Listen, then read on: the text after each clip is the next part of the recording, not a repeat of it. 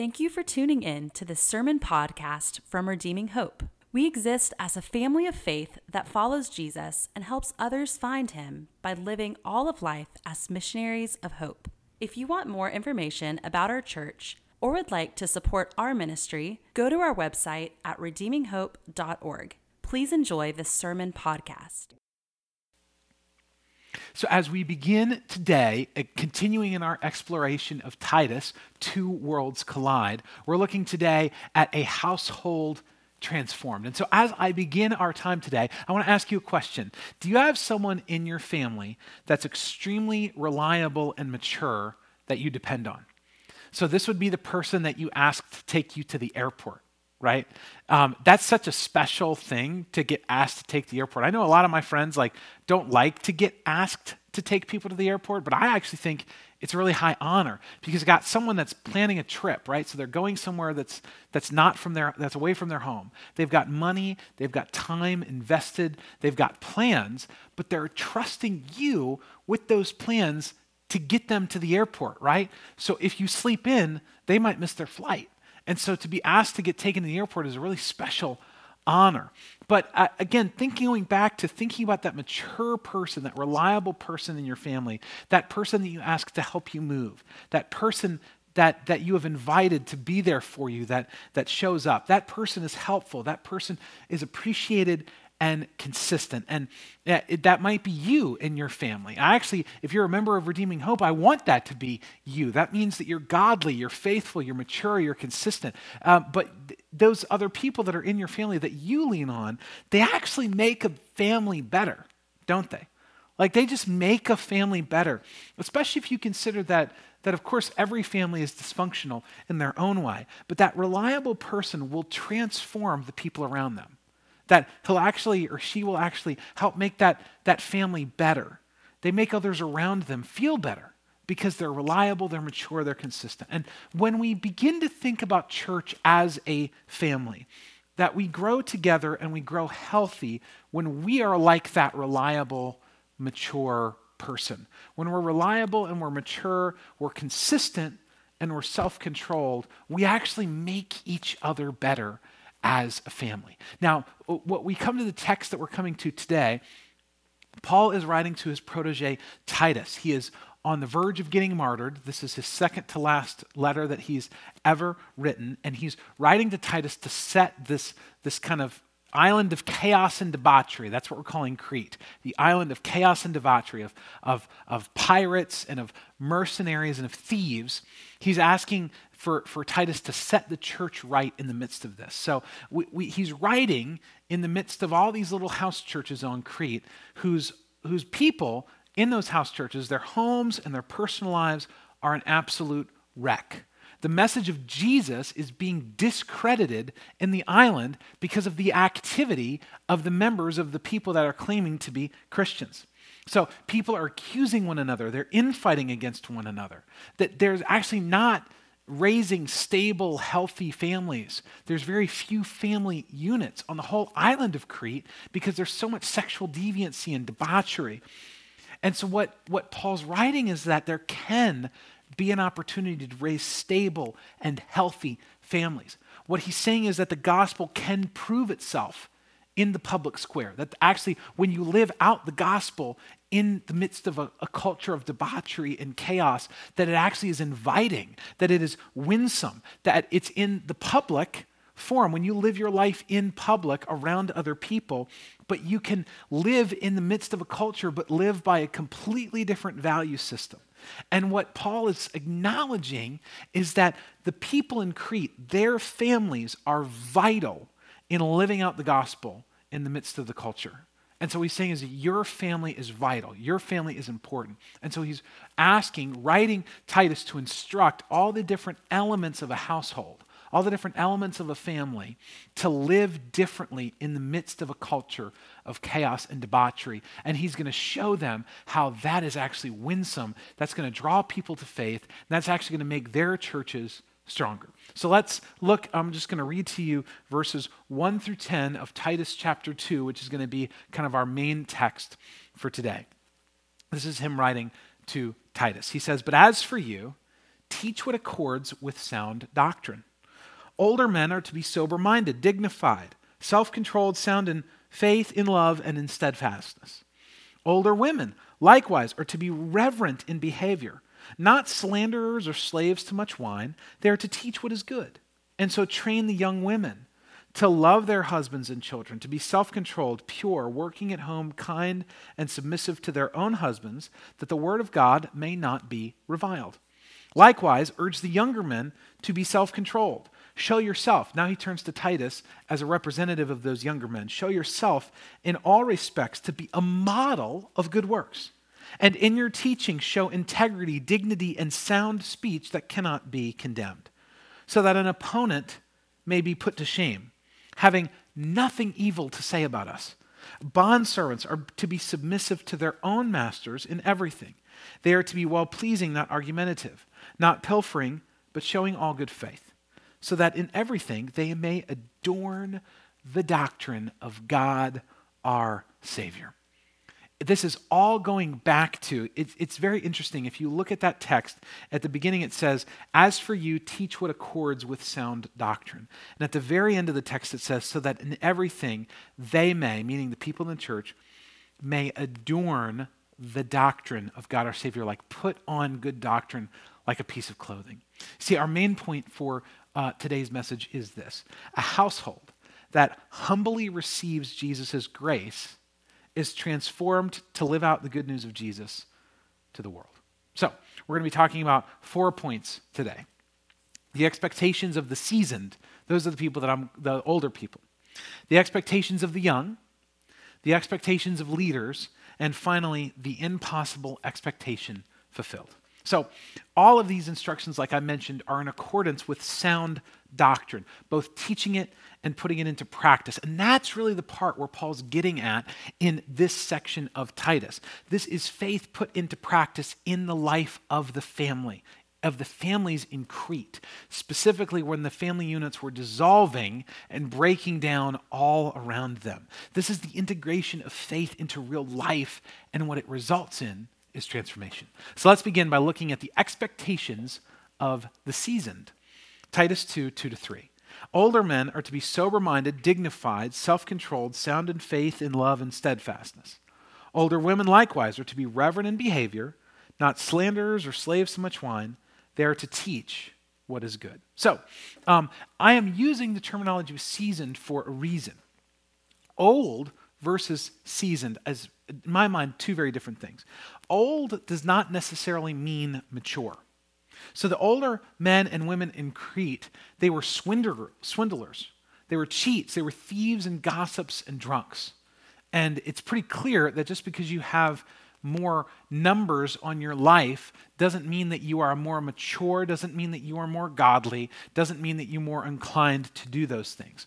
So what we see here is not Paul acknowledging that the older men are doing those things. What we see is he's actually writing to correct something, not to celebrate something. So he's writing to correct what the older men and women are doing. And so we have to understand something about this section. It's very important, this whole section with older men and women, with younger women and younger men, and with Titus. What we see here is that Paul is writing in a specific response to specific things that are going on. It's very easy to take some of this stuff out of context and say that we have to draw the principles without using these specifics and saying they apply in every single example. So what he's doing is he's giving them a model of people who are seasoned with the gospel, who are older and also seasoned in the gospel. They're experienced and transformed by grace. And he's saying this is an image, this is a picture on what more seasoned men and women should be doing. So this is what they should be doing within the household. So starting with seasoned men, the first thing he says that they need to be is sober-minded. Now, this can mean calm and even-keeled, or it could relate to alcohol. And what we understand from the context of Crete, this is related to alcohol. What it means is to be sober-minded. This is to be cautious with the use of alcohol, to have a sober mind about them, to not be drunk.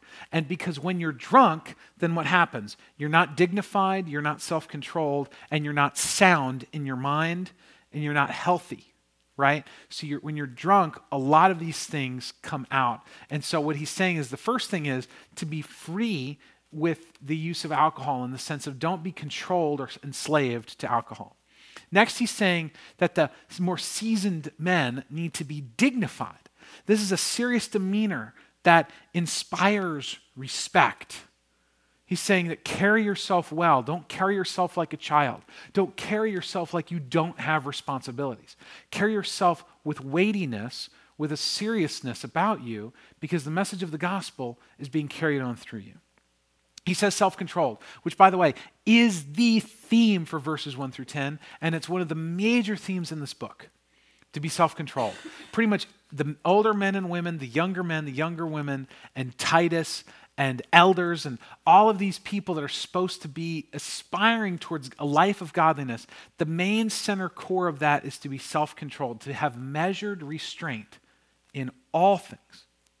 Then he says he wants the more seasoned men to be sound in faith and love and in steadfastness. That word sound means to be healthy and free from disease, to not be diseased in your faith. This means to believe well. This means to have a true, genuine faith in Jesus that hears, believes, and obeys Jesus. It says to be sound in love, to let love be free from obligation. There's such a tit-for-tat mentality going on in Crete because everyone was trying to swindle one another. They're trying to be thieves. They're trying to get theirs, right? And so what he's saying is be sound, be healthy in love. Let your heart love people freely. And then he says, be sound or be healthy in steadfastness. This means have an endurance about you. Have a perseverance about you. Don't quit. Stay faithful. Stick with this life. That's what he's saying. Stick with this transformation. Stick with the gospel. Stick with living this out in the public sphere.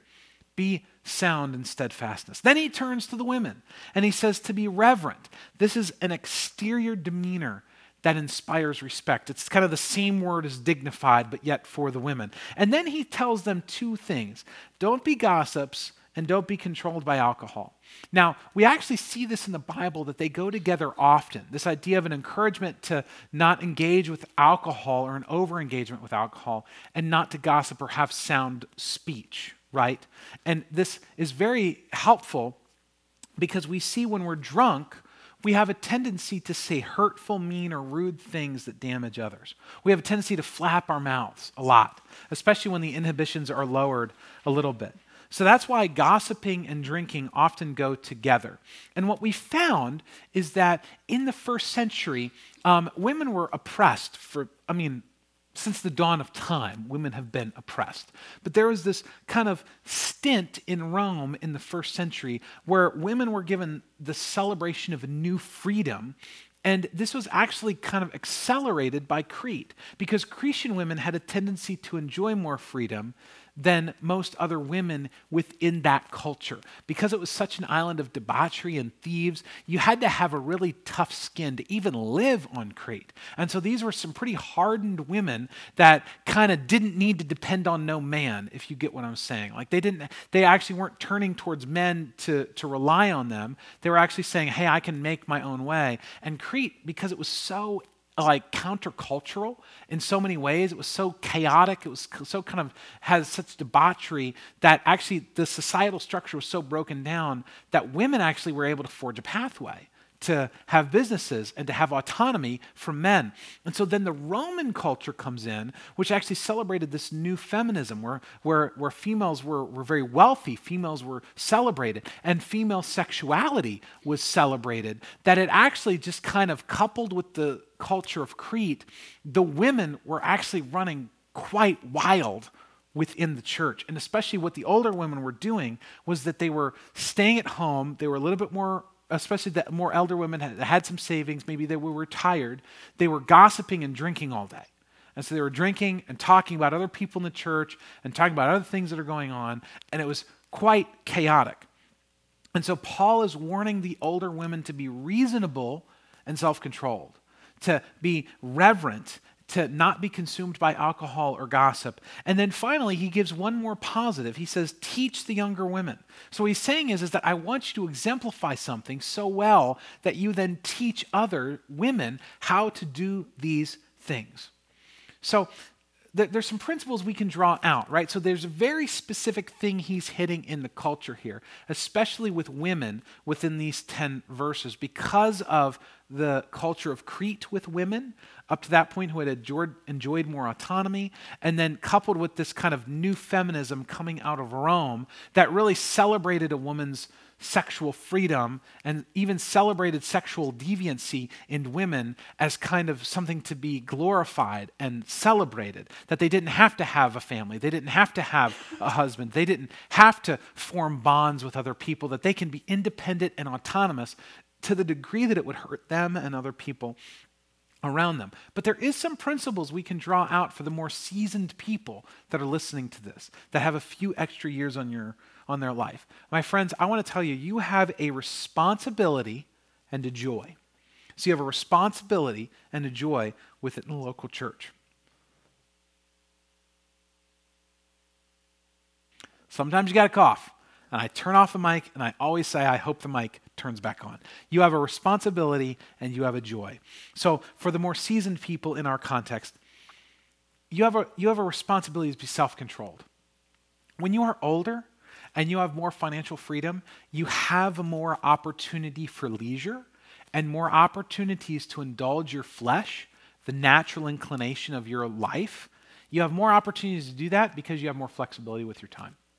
And so I just want to encourage you to be self-controlled. This is so important for you because you have a vision for your life. You have a legacy that you are called to leave, and you don't get to coast the last 20 years of your life. Those can be some of the most important years of your entire life are the last section of it. So you have more leisure and probably more money, but that means that you need to have self-control to not use it to indulge your own fleshly desires. So next, you have a responsibility as a more seasoned person to be considerate of the younger generation. So the Bible's saying teach, train, model. My friends, we need you. Clarksville needs you, needs godly men, more seasoned men, godly seasoned women who are going to teach and train the younger generation, to show us what it looks like to follow Jesus for 20, 30 years and to model that for us, to give us something to aspire to. You have a responsibility to be selfless and restrained for the betterment of your household. So if your grandma and your granddad, or if you're a little bit older of parents, you have a responsibility to be selfless and restrained and not simply just kind of speak whatever you want whenever you want it. Because the older you get, really the less consequences that you have. What are you going to do? Fire me? Right? That could be, that's not really consequence anymore for a 60-year-old who's retired. But there is a responsibility that you have to be selfless and think about the betterment of your household, the betterment of your children, the betterment of your grandchildren, the betterment of generations. So you have a responsibility, but you also have a joy. You see, investing in the next generation, what it does is it leaves a legacy. It's more than money, more than physical children, is the spiritual legacy that you leave. It will ripple through generations. So if you invest in your children spiritually, then they follow Jesus, then they're going to help their children follow Jesus, and their children's children will be helped to follow Jesus. You can change generationally, you can change things long after people forget your name. They will feel the effects of your involvement in their family if you are discipling others, if you're leaving a legacy. Your joy is also living well in the last stage of your life. It means that you will not lose heart at the end of your life. You see, the body decays, but your spirit can be renewed daily. Look with me at 2 Corinthians 4:16. He says, Paul's saying, so we do not lose heart. Though our outer self is wasting away, our inner self is being renewed day by day. You know, my wife has been a transplant nurse for almost a decade, and she recently just got her nurse practitioner degree. Rachel's working as a nurse practitioner, and she has held the hands of many people who are dying. And I'll tell you this, after hearing her stories, and you can talk with her about this too, how they live is how they die. How they live is how they die. So if they live in grace and joy, if the last 20 years of their life they're investing in their children and investing in their family and investing spiritually into the Lord and investing into the next generation, at the end of their deathbed, Rachel has talked to me about this unbelievable supernatural peace that overcomes people as they're laying on their deathbed. But even recently, there's patients that she have that are incredibly anxious at the end of their life. They're incredibly nervous. They're scared. And everyone around them feels that tension, feels that stress. And my friends, I want you to reverse engineer your deathbed. And if you're more seasoned, it's closer. It's closer to you when you're 60 than it is when you're 20, more than likely. Not always, but more than likely. And so I want you to think, how do you want to leave this life? What do you want the last memories of people of you to be? I want them, for me, to be surrounded by my family, celebrating life, celebrating Jesus. I want to be speaking words of blessing into my children and my grandchildren. I want to be commissioning my sons to be godly men. I want to be commissioning my daughters to be godly women. I want to be commissioning my grandchildren to carry on this legacy to the 10th generation of people following Jesus and faithful to him. I want to look my children and my wife in the eye and say, I love you, and you've been a wonderful wife, you've been a wonderful child, and I want you to carry on the legacy of our family and the young name to the 10th generation of people following Jesus. And I want you to do the same thing at your deathbed. Can you imagine what would happen 10 generations down the line? So I want you to think, how you live is how you die. How do you want to die? And then begin to live how you want to die. There is a joy there. And my friends, if you're in your middle age, so if you're between 35 and 50, middle-aged people should aspire to be seasoned people. I know that some people are concerned when they get older. They want to hide it. Right? They want to seek to be youthful looking. They want to seek to be youthful, right? And sometimes even when you reach that more middle-aged part of your life, you might want to revert back. They call it the mid-age crisis, right? Midlife crisis. Don't do that. Because this is what the Bible says, gray hairs are a joy. Look with me at Proverbs 16:31. It says, gray hair is a crown of glory. It is gained in a righteous life.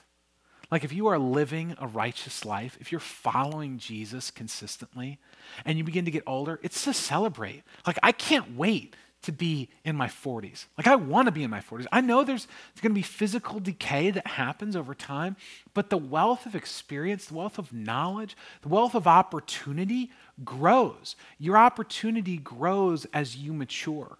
Your ability to influence can grow as you mature well. Don't hide your age. Accept it. Celebrate it by living life right now to set yourself up to be seasoned with grace and the gospel at the end of your life. Live now how you want to live at the end. Live now how you want to die. And guys, I can't wait to get older. And I want you to feel the same way. I want you to be looking at this end of your life. The last 20 years could be the most important 20 years of your life. Don't waste it. Value it. See it as precious. You are precious, and we need you in our churches. We need you investing in the younger generation, and we need you here. Next, that's the expectations of the seasoned, the expectations of the young. We see Titus 2:4-6. Train the young women to love their husbands and children, to be self-controlled, pure, working at home, kind and submissive to their own husbands, that the word of God may not be reviled. Likewise, urge the younger men to be self-controlled. So this word train was really interesting because I was looking at it. It's a little bit different than just train. A couple different translations, so I kind of dug into it a little bit. It literally means to slap in the face or to return to your senses. It's to go right upside the head. That's what it's saying.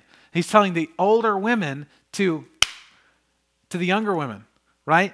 Now, let me tell you, it's very important. If we just read this on a surface level, it seems like, wow, Paul you could interpret this as Paul is a misogynist. Paul is anti-women.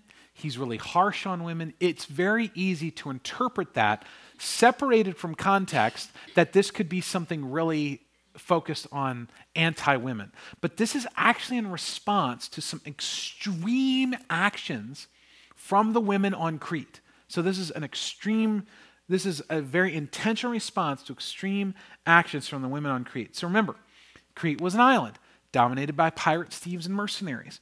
The women were hard, like I mentioned before. They just had a grit about them, and they enjoyed much freedom. But Rome brought more freedom for women to work, own property, own slaves, own businesses, and let them have their own freedom and sexual autonomy. And with that, coupled with the chaos and debauchery of Crete, came a ton of excess from the women, to the extent that they would abandon their children in the streets, to the extent that they would abandon their marriages, to the extent that they would celebrate having sex with multiple partners, celebrate playing people off of each other. And then the women were just celebrated as look at their freedom, look at their autonomy. So Paul is coming in with a hard word for young women because they were living a very hard anti-gospel way. And so this is this is almost like a car that is going downhill, that has lost its regular brakes, and you're pulling the emergency brake. So that screeching, that smell, if you've ever had to pull an emergency brake or stop really hard, the smell of burning rubber, the spinning that's happening, this is a car that's careening out of control. That's what the family life was like in Crete. And so the reason why Paul is responding with such focus on the women was because the women were contributing to the debauchery of Crete. He's not blaming them for everything. And in other areas, he counterbalances this a lot with the responsibility of men.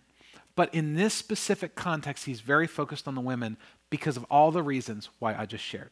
So the images of younger people that are transformed by Jesus, it has to be understood in the context of what was going on. So the younger women, he says the first thing is love your husbands and children.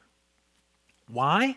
Because this is in response to family units completely disintegrating and breaking down, and children were being orphaned by their parents in the streets because they were like, hey, I don't want anything to do with you. I want to keep living my life. So in response to that, Paul says, young women, love your husbands and children. The second thing he says is to be self-controlled. This is rampant sexual immorality among wives, breaking down the family unit, breaking down family ties, breaking down bonds, right? And so what he's saying to the younger women is actually he's telling the older women to teach the younger women to be self-controlled. Don't celebrate this. Don't celebrate debauchery. Don't celebrate the fact that you have multiple partners. Don't celebrate that you abandoned your children in the streets. Love your husbands, love your children, be self-controlled. Don't flow with the culture that says you can just do whatever you want with no consequences. In addition to that, he says to be pure.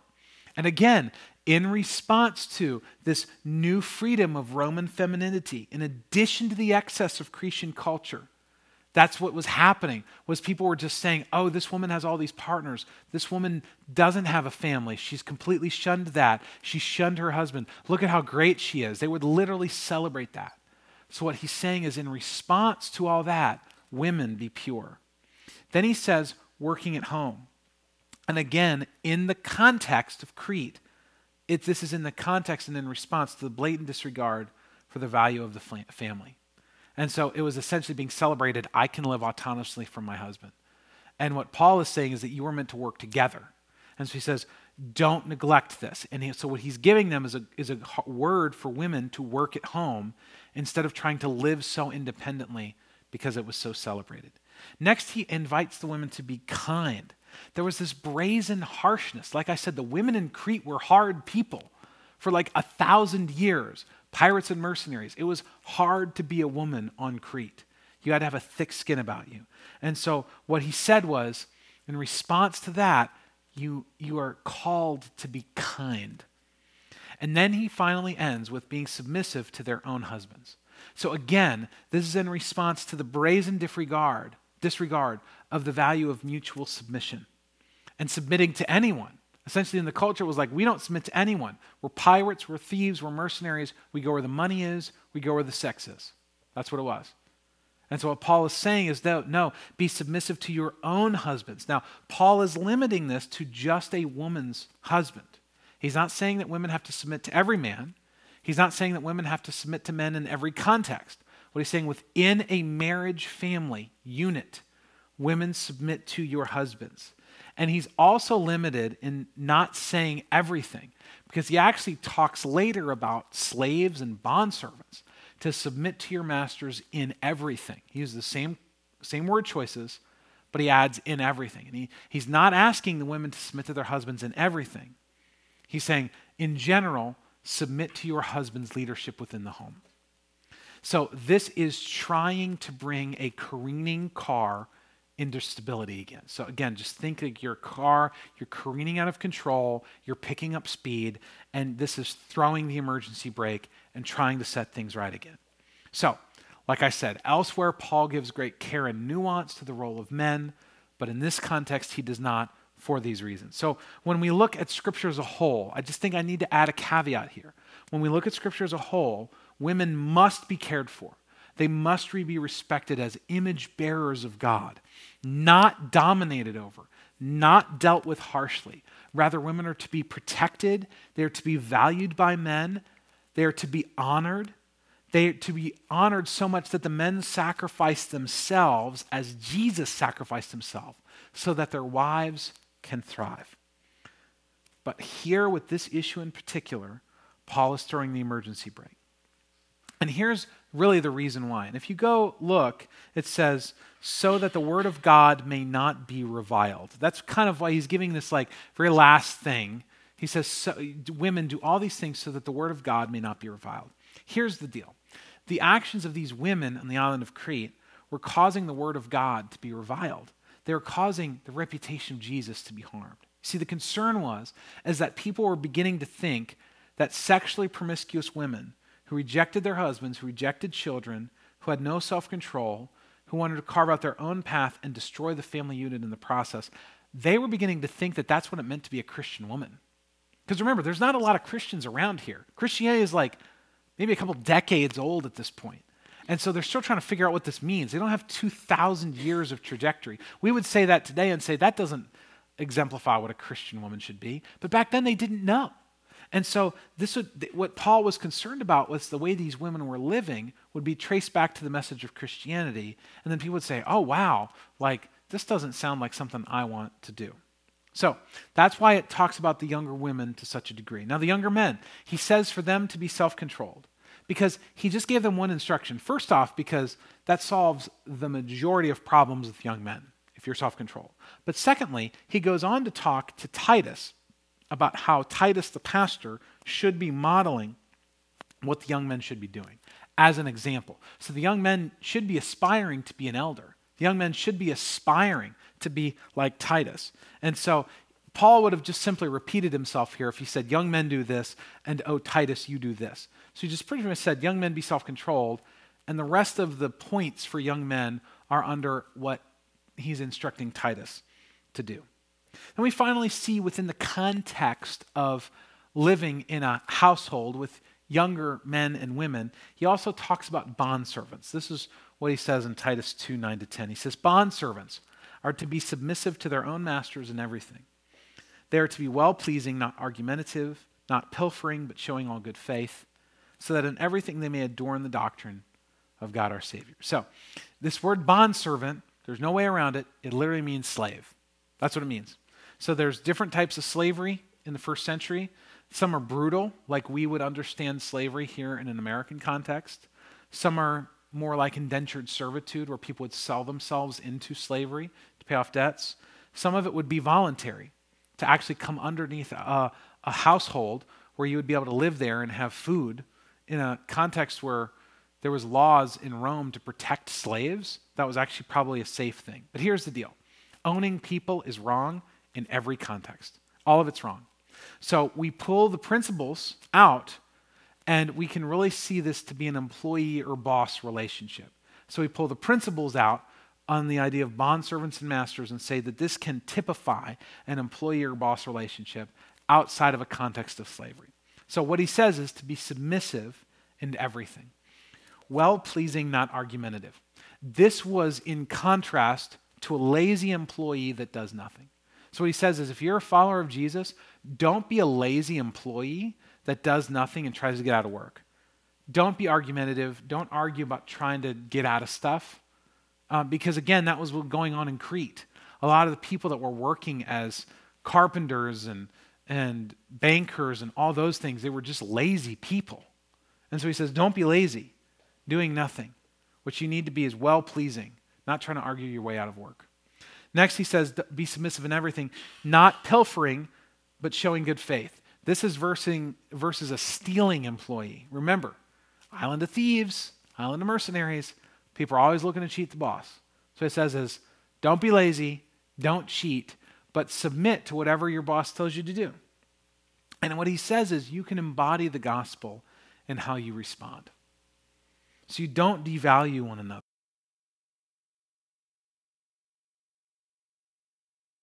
Who you are in the social caste, whether you're older men, older women, younger women, whether you were slaves or whether in the modern translation of that you're an employee or you're a boss, everyone can respond well. Everyone can embody the gospel. My friends, if you are joining us and you are a younger person, if you are an employee, if you have a job, you model the gospel to the people around you. So you model the gospel by your self-control. So you being reserved, you having your emotions under control will model the gospel to the people around you. It will be winsome. You actually model the gospel by how you model a healthy family unit. Whether you're single, you're married, you're divorced, or you're widowed, you model the truth of your gospel by how you live at home and at work. So if you lived as a transformed person that's transformed by Jesus, you will help other people be transformed as well. My friends, this actually matters. You matter.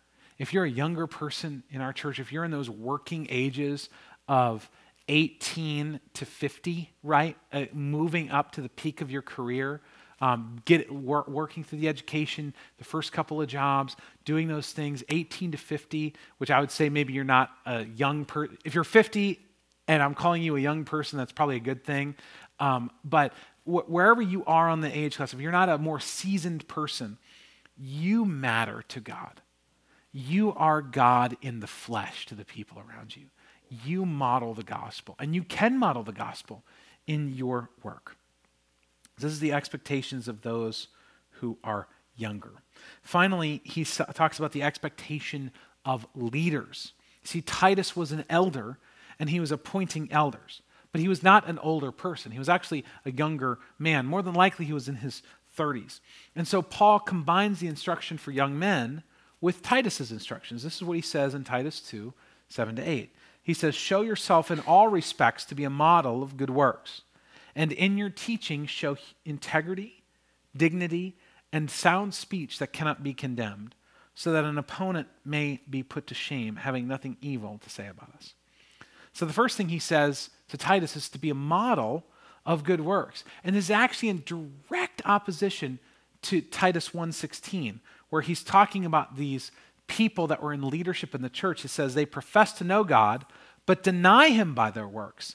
They are detestable, disobedient, unfit for any good work. So that was the leadership in Crete when Titus comes in.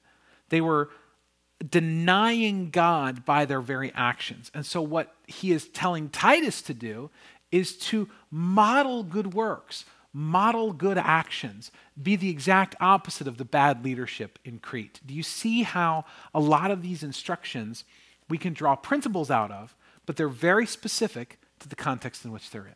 So he tells him to teach with integrity and dignity and sound speech. So first he says teach with integrity. This is being above corruption. Now remember, people were teaching what others wanted to hear for money. This is what the previous leadership of the church in Crete was doing. So what he's saying is teach well with honesty and integrity. Teach well without trying to get money on the back end of it. Don't teach what other people want to hear and then have them pay you for it. That's essentially what he's saying. It sounds pretty obvious, but he needs to say that, and he needs to be explicit about that, because this is what was going on in Crete. So literally, integrity, it means that you have honesty and character on the inside that makes its way to the outside. That's what I'm saying integrity is, that you have honesty and character on the inside that makes its way out to the outside. That's what integrity is. Next, he tells Titus to teach with dignity and sound speech. This is above dismissal. This means that you can't be dismissed. When you carry yourself with dignity and respect and sound speech, people can't ignore you. So what he's saying is don't ramble. Be self-controlled. Be logical. Have helpful teachings that are worthy of respect and honor. Carry yourself like an elder. And all of this is protecting the reputation of the gospel. Jesus doesn't need defending, but the reputation of the gospel through the church can be more clear or less clear depending on how the people within the church act. So what he's telling Titus to do as a leader is to protect the reputation of the gospel. Let your opponents be put to shame. Let anyone tries to find something against you, let them not find it. And then what he's saying is have nothing to hold against the gospel except the message of the gospel itself. And so really what this does is his instructions to Titus really couple, and the young men really couple well with the requirements of an elder from the previous verses in our sermon from last week. So the young men and pastors are called to live lives that are above corruption, that are above dismissal, and above bringing reproach or shame to the gospel. Now, if I were to end the sermon here, that sounds great, right? So gives us this absolutely impossible standard that none of us can meet. This is a lot of requirements to everyone that's listening, regardless of age or gender. When we look in the mirror, what we find is we find ourselves horribly lacking, don't we? The older men at times can be selfish and self-centered, can't we? Can't you? Older women can struggle not to gossip, not to be enslaved to just kind of doing what they want to do and celebrating it. Younger women can struggle to balance these instructions with the worldly expectations of women, right? To celebrate all of the freedom without any of the responsibility. And so young men struggle to be dignified. Young men struggle to be self-controlled and to have integrity. The outside often matches the inside, and it doesn't look good.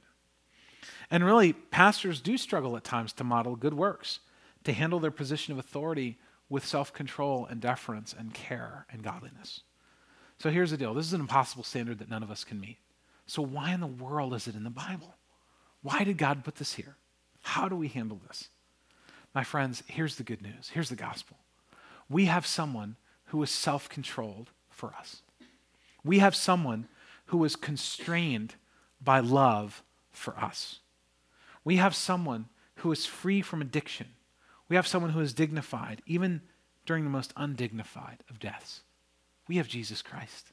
You see, Jesus is the best seasoned adult who is eternal, right? He's older than time itself, and he's selfless, and he gives of himself always without needing anything in return. He's perfectly sober-minded. He's perfectly self-controlled in all things. We see Jesus as the best younger adult who was born and lived a normal life for his first 30 years. He loves his family. He loves the church. He is pure. He's unstained. Jesus was constrained by his love for us. He was in perfect submission to his Father, even to the point of death. We see Jesus is the best leader. We talked last week about elders and shepherds. Jesus is the best leader who is the shepherd of his flock, and he shepherds his flock in perfect integrity, perfect dignity. He modeled the best work. Remember he tells Titus to model good works? Jesus modeled the best work in all of human history by dying on the cross to bring his wayward sheep back home again. Are you on the struggle bus today? Are you struggling with this stuff? Well, guess what? Me too. Every day, we're all on the struggle bus, and that's a good thing. Do you want to know why? Because the very next words in Titus are these: "For the grace of God has appeared, bringing salvation for all people." Our great God and Savior, Jesus Christ, gave himself for us to redeem us from all lawlessness and to purify for himself a people for his own possession who are zealous for good works. My friends, you are not made pure and holy and godly and transformed by your obedience. Not at all. You are made pure and holy and godly and transformed based on your submission to Jesus and his obedience and your reception of his obedience for you. So if you are looking over your life and you are not yet identifying as a follower of Jesus, my friends, you can have a life and a household that is renewed and transformed by Jesus' grace without having to do anything to earn it. All you have to do is hear this message, believe that it's true for you, that you need the obedience of Jesus on your behalf because you can't do it yourself. And then you have to obey by making Jesus Lord over your life, by submitting to him, by coming under his authority. And when you submit your life to him, that's what makes you a Christian. Now, if you're joining us and you are a follower of Jesus, you are a Christian, my friends, you can live out a legacy that will last for generations. It only depends on how much you submit and surrender to Jesus and how much you receive his grace as a humbled sinner. Because we looked at over 17 weeks in the work of the Holy Spirit, you can quench the Holy Spirit. You can be less holy, limit your expression of God's holiness. You actually can't be less holy because you're made ultimately holy by the work of Christ on the cross, but you can express that holiness that God's given you in diminished ways by quenching the Holy Spirit inside of you. You can leave a worse legacy through selfishness. Or you can walk by the Spirit. You can express the holiness that God has placed in you in greater and clearer ways. And you can leave a better legacy. My friends, Jesus is not just our good model and not just our good example. He is the one who has already accomplished all the work for us. You can come to him in faith. Come to him in humility today as a weak sinner, as a weak older man, as a weak older woman, as a weak younger woman, as a weak younger man, as a weak pastor and a weak Christian. And he is gentle, he is patient, he is kind, he is self-controlled, and he will give you a grace that transforms your life, your legacy, and your future. Thanks so much for tuning in to this online gathering of Redeeming Hope, and I hope you have a great week. Thank you for listening. We gather every Sunday at the Clarksville area YMCA. For more information, please go to our website at redeeminghope.org.